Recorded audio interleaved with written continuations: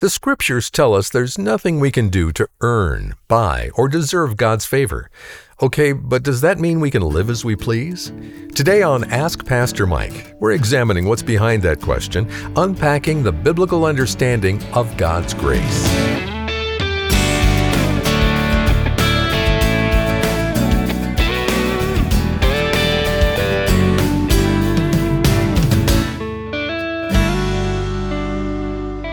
Welcome to Focal Point with Pastor Mike Fabarez. Well, at the end of each week, we set aside time for an informal Q&A session with Pastor Mike. Now, to send in a question of your own, go to focalpointradio.org/connect. But right now, we're addressing an honest question about obedience and legalism. What does it mean to be legalistic? And are laws overruled by God's grace? Well, let's join Pastor Mike and Focal Point's Executive Director, Jay Wharton, to find the answer. Jay? Well, thank you, Dave. Pastor Mike, we have been talking on the radio about the goal of Scripture's many rules, and I wanted to have a discussion on a question regarding this topic that a listener asked and says, isn't rule-keeping just being legalistic? Yeah, I suppose just ripped out of any context, you might be able to say, doesn't that seem legalistic? Although we should define that term. Let's talk about that for a second. Legalism. I mean, really, there's two things that people generally mean by legalism that I think are valid. One is that someone is trying to keep rules to earn God's favor and to get some kind of approval from God so that they might go to heaven when they die. That's the kind of legalism that the book of Philippians talks about. And Paul says, no, it doesn't work. We recognize that our righteousness is derived not from rule keeping, but by faith. So I'm all against that legalism. And that's fantastic. The other kind of legalism that people are referring to these days is the kind when Jesus spoke of people taking the traditions of men and exalting them to the place of the commandments of God. And if they call that legalism, I guess I'm all for that too. And I may not use that term, but fine. You know, I can't say that you got to wear a collared shirt and, you know, if you don't, that's sin. I mean, that's man's rules, and they certainly can't be raised to the level of God's commands. Unfortunately, the way people use legalism in a third sense that is unbiblical is, hey, here's a Christian, loves God, trusting in Christ for salvation, but now they're setting about their sanctification, and they are those who care about what the Bible says regarding whatever it might be. I mean, I think of this couple that talked about the grief they got from their friends because this dating couple, they weren't willing to sleep together, and their friends called them legalists. And I think, well, wait a minute, the Bible's very clear about that. Sex is reserved for marriage, and here's a couple saying we're not going to do that. You can't call someone a legalist because they love Christ, they trust in Christ for salvation, and now they're keeping the rules regarding their own sanctification, which 1 Thessalonians is very clear. So that's not an accurate use of the word legalism. One of the goals for Scripture's many rules is to guide us in our sanctification. In other words, what does it mean to walk with Christ and to be holy? And so when we open our Bibles and we see that we ought to attend church, we ought to give, we ought not commit sexual immorality, these are things that are in the Bible. And to do what it says, because I love God and I'm saved by grace through faith, that's not legalism, that's called obedience. And that's what's expected of every Christian in the Bible. What do you think is going on in the mind of the person who is calling a Christian trying to do what pleases God a legalist? Yeah, well, think about going to church. I mean, that's a small example, but someone who says, I'm a Christian, I'm going to church, they invite another guy who claims to be a Christian, come to church with me, and they go, no, you're just a legalist going to church all the time. Well, maybe a dumb illustration, but clearly you could assume that the motive of the person who doesn't want to go to church, saying to the person that says you should go to church because the Bible says you shouldn't forsake the assembling of yourselves together, is going to be saying that because they don't want to do it and they don't want to be bound by that, whether it's giving, whether it's evangelism, whether it's discipleship, whether it's prayer, Bible study, whatever it is.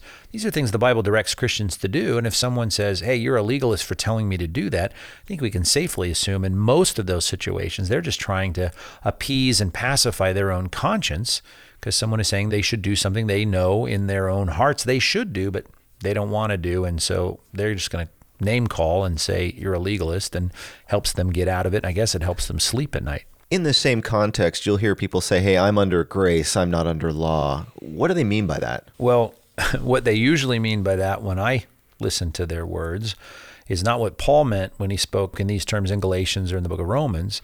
You know, the idea of Christians keeping God's moral commandments is what the Bible has set up from the beginning in the Old Testament and certainly through the Testament or covenant of grace in the New Testament. There's no distinction. If God tells us we should or shouldn't do this or that, and it's a moral command, well, then clearly it's not legalism. Grace is in concert with keeping God's moral law.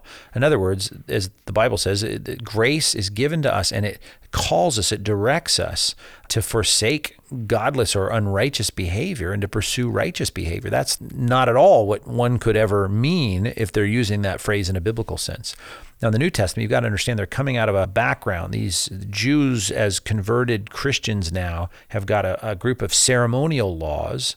And Paul is saying, listen, that's not what we do as new covenant believers. God has fulfilled the ceremonial laws, and that's a different set of laws in the Old Testament that no longer apply. And as I like to illustrate that, it's like putting on the dress and the tuxedo at a wedding.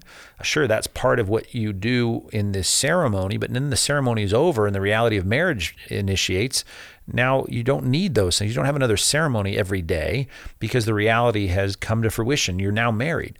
And so we don't put on the tux, if you will, of the Old Testament sacrificial system. We don't have, the church put on the wedding dress of the Levitical laws, but we still keep the rules that define what it means to be in fellowship with God, the moral laws of God. So to say I'm under grace, I'm not under the law, you're right. You're certainly not. And we don't earn our favor before God, never have, Old Testament or New. And in our case, distinct from Old Testament, we're not under the ceremonial obligations to keep the ceremonial laws. But to lie, to cheat, to steal, those things are clearly moral laws that are applicable in Old and New Testament, and we keep them because we love God and we have his favor. So we never earn his favor. We don't keep his favor by those things. And by favor, I mean saving favor. And I guess this is another distinction I should make, because some people use those phrases just like I did. And by that, they mean, I can never displease God. Well, sure you can. As a Christian, you can displease God. Don't say you can never displease God. I can never be disowned by God because I'm in covenant with God and God has adopted me as his child. But just like an adopted child taking residence in a new home, to say I can never displease my parents, well, you can't, I suppose, to the point with God of being expelled from the family, but you certainly can displease God by what you do, how you act, how you talk to your parents. All those things are realities. So when I say favor, we don't earn our favor with God. What I mean by that is there's not saving favor or saving grace that is given to us because of any rule keeping. But now that I'm a Christian, I have an opportunity, as Paul said to the Philippians, to please him by the way I go about living for him, which is always going to be shown to us and described to us by what the moral laws are. And even in the Bible, it says, my ultimate motive and direction comes from loving God. I don't have to sit there and get a checklist like, a pilot before taking off in his plane at the airport. It's that I'm loving God, which just naturally out of that grows the obedience to the law. But if I want to check that ever, if I love God in this relationship, if I love God in this job, if I love God in this church, I can look at the moral laws of God and it helps me recognize that I'm right on track because I love him, I keep his commandments. And that's, I guess, the best summary of what we should say when we talk about what it means to be sanctified, to be a growing Christian. The laws matter, but they are not things that get me in right relationship to God. They're things that express and define even how I'm living my life in loving God and living for his glory in this present day. Well, thank you, Pastor Mike. I'm sure that's going to be a helpful conversation for our listeners, especially in relation to what we're talking about on the radio. And we're going to complete our time here together with a message you gave called, But What About Grace?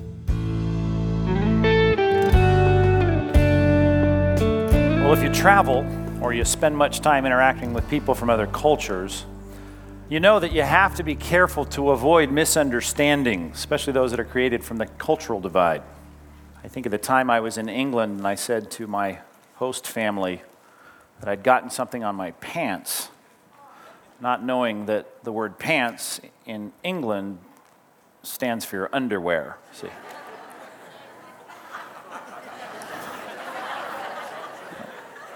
They weren't real interested in hearing about that. Reminds me of the story of these businesses that try to do business in other cultures, like when Chevy brought their little Chevy Nova to South America, tried to market it down there, the little go-fast economy Nova, The problem is down there, Nova means no go. They quickly had to change the name of their car. And sometimes you just need somebody in your life to stand up and say to you, hey, I don't think that word means what you think it means. And some of these misunderstandings, they're humorous and they're harmless, but there are some misunderstandings that are, they're not so funny and they certainly aren't harmless, like when there's a rumor circulating about you. And it's based on some misunderstanding of something you said or somewhere you went or, the way you said something. And people now start to talk, and it's very destructive, and it's hurtful, and it's painful, and it's misrepresentation of you. And it's amazing how quickly and how conveniently people take what they hear, even though they don't ever come to you and ask for clarification, and they just pass that message along. Has that happened to you? That's just irritating. It's like you want to get all those people in a room, do you not? Have you had this experience? You just want to say, hey, you want the story about what happened? You talk to me. I was the one you're talking about. Listen to me. I'll clarify this for you. Which, by the way, is the way I think God must feel most of the time, right? I mean, you want to talk about people assuming they know what God means by what he says, and yet very few people seem to go to the Word anymore to clarify exactly in context from a biblical perspective. They have a hard time looking into exactly what God meant. For instance, Romans chapter 6, verse 15, where Paul is going to try to clarify something that obviously had careened out of control in the thinking of people. It was something that I think you can agree, if it was a problem in the first century, it's 10 times the problem now. It seems to be the predominant view of this topic that has been discussed earlier in the book that he now wants to say, now wait a minute, I want to make sure you understand what grace is all about. The phrase is, if you look at verse number 15 of Romans chapter 6, it's this little phrase in the middle of this question when he says, what then? Shall we sin because, here comes the phrase, we're not under law but under grace?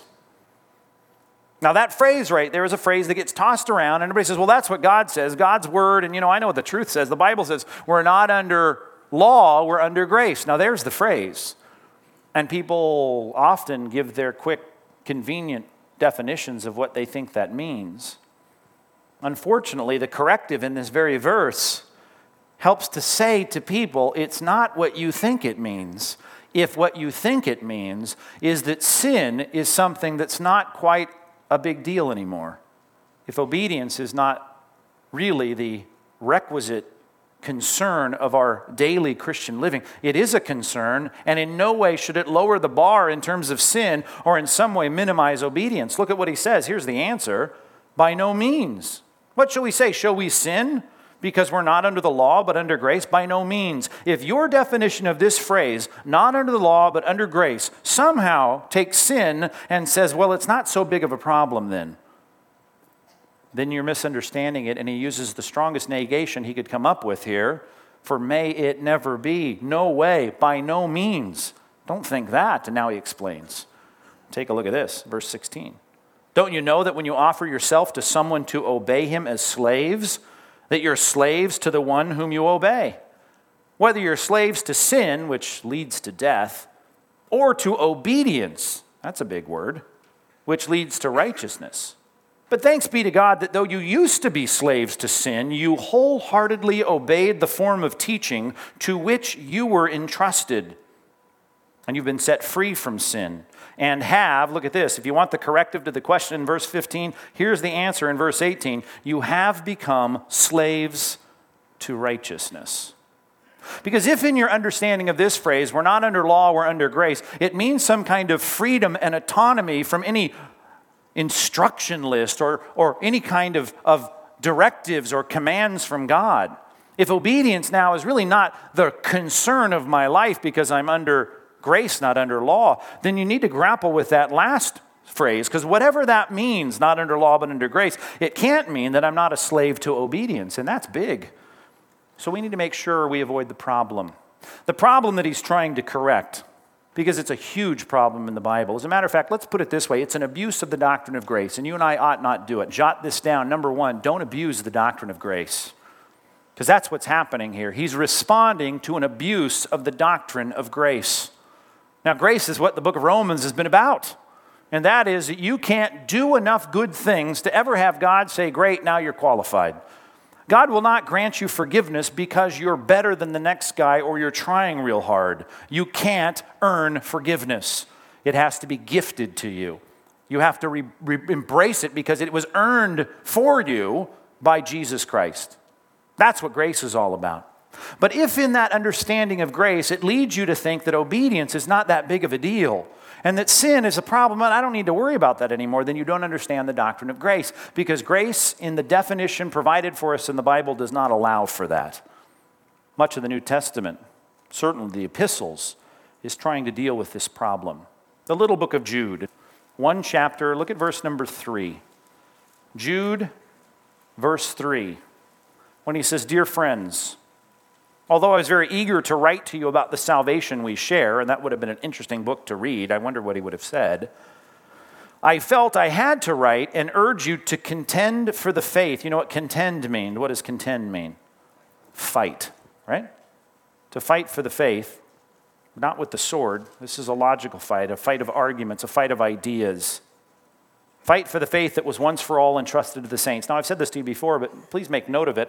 While our apologetic friends always like to use this as their banner verse, this is not the context of this statement. We don't see the next section now on the existence of God, or the veracity of the Bible, or the problem of evil, or the deity of Christ. We don't see any of that. What we see in fighting for the faith, once for all delivered to the saints, has to do with our understanding of sin and righteousness. That's what the book of Jude is all about. Look at the next verse. He says in verse 4, "For certain men," they're not good ones, because here's the next phrase, "whose condemnation was written about long ago." God's already said, you're going to have these people, and I'm not happy with them. As a matter of fact, I condemn them, and I will condemn them. So God has predicted this problem. Paul predicted this problem. Jude is predicting this problem. And he says it's already happening. He says they've secretly slipped in among you. Now, you'd think people that are going to be condemned by God would be easy to find in the church, right? Not so. They're going to secretly slip in among you. And there are people today who sneak into churches and we don't know them right away, and they start getting into positions where they influence small groups or Bible studies or discussions after church on the patio, and they start talking about a Jesus Christ, and we think, well, they're on our team. But the Jesus they're talking about does not have the right or the authority to tell me what to do, because they're all trying to muffle this thing with the doctrine of grace. And the Bible says that's a bad heresy, and it comes really from not godly men, but godless men, and God will punish that. It is a New Testament heresy. You want to know why we need to avoid abusing the doctrine of grace? Number one, because it is a damnable heresy. If you're taking subpoint notes, that would be a good one to jot down. The abuse of the doctrine of grace is something the Bible says God will judge. And he'll weed out his church one day in judgment. Speaking of judgment, drop down to verse 14 of the book of Jude. He now quotes this extra biblical book, the book of Enoch, which is a well-known book in the first century, and here are the statements that he quotes from Enoch. He says, "Enoch, the seventh from Adam, prophesied about these men." He's already described what kind of people they are. He says, "See, the Lord is coming with thousands upon thousands of his holy angels to judge everyone." Now here it comes. Are you ready? You want to know if God is concerned about our behavior. You want to know if grace gives us permission to be disobedient. Look at this. He says, Christ is going to come back, the Lord is going to come, and he'll convict all the ungodly of the ungodly acts that they have done in the ungodly way, and all the harsh words ungodly sinners have spoken against him. Do you think he's uptight about ungodliness? Right? He is. And he's coming back to judge it. And he's never going to take kindly to people that take grace and turn it into some kind of permission slip to say, well, God will forgive me. Obedience, not a big, that's legalism. I'm into grace. We're not under law, we're under grace. They don't want to say no. They don't want to be in the self-denial. They don't want to restrict their fun or their behavior. And so they want Jesus, and they want to have a life that gets them to do whatever they want to do. Hebrews chapter 10. When, as though this wasn't clear in Jude, people take grace and they say, well, this is my permission slip to do what I want to do because God's forgiving and I'm all forgiven and, obedience isn't that big of a deal anymore. If the condemnation of God is coming upon them, that means they're not saved. Am I right? So this is not, a really bad, naughty little thing, you Christians, you shouldn't be thinking that way, and God will have to give you a slap on the wrist about it. This, here's my second reason, it proves that we're not regenerate, okay? If we clutch a heretical doctrine of grace, it proves that we're not even saved. To not work out our salvation with fear and trembling proves that we're not saved, you see. Because our efforts at sanctification, God-induced, God-oriented, I get it, those prove the reality of our justification.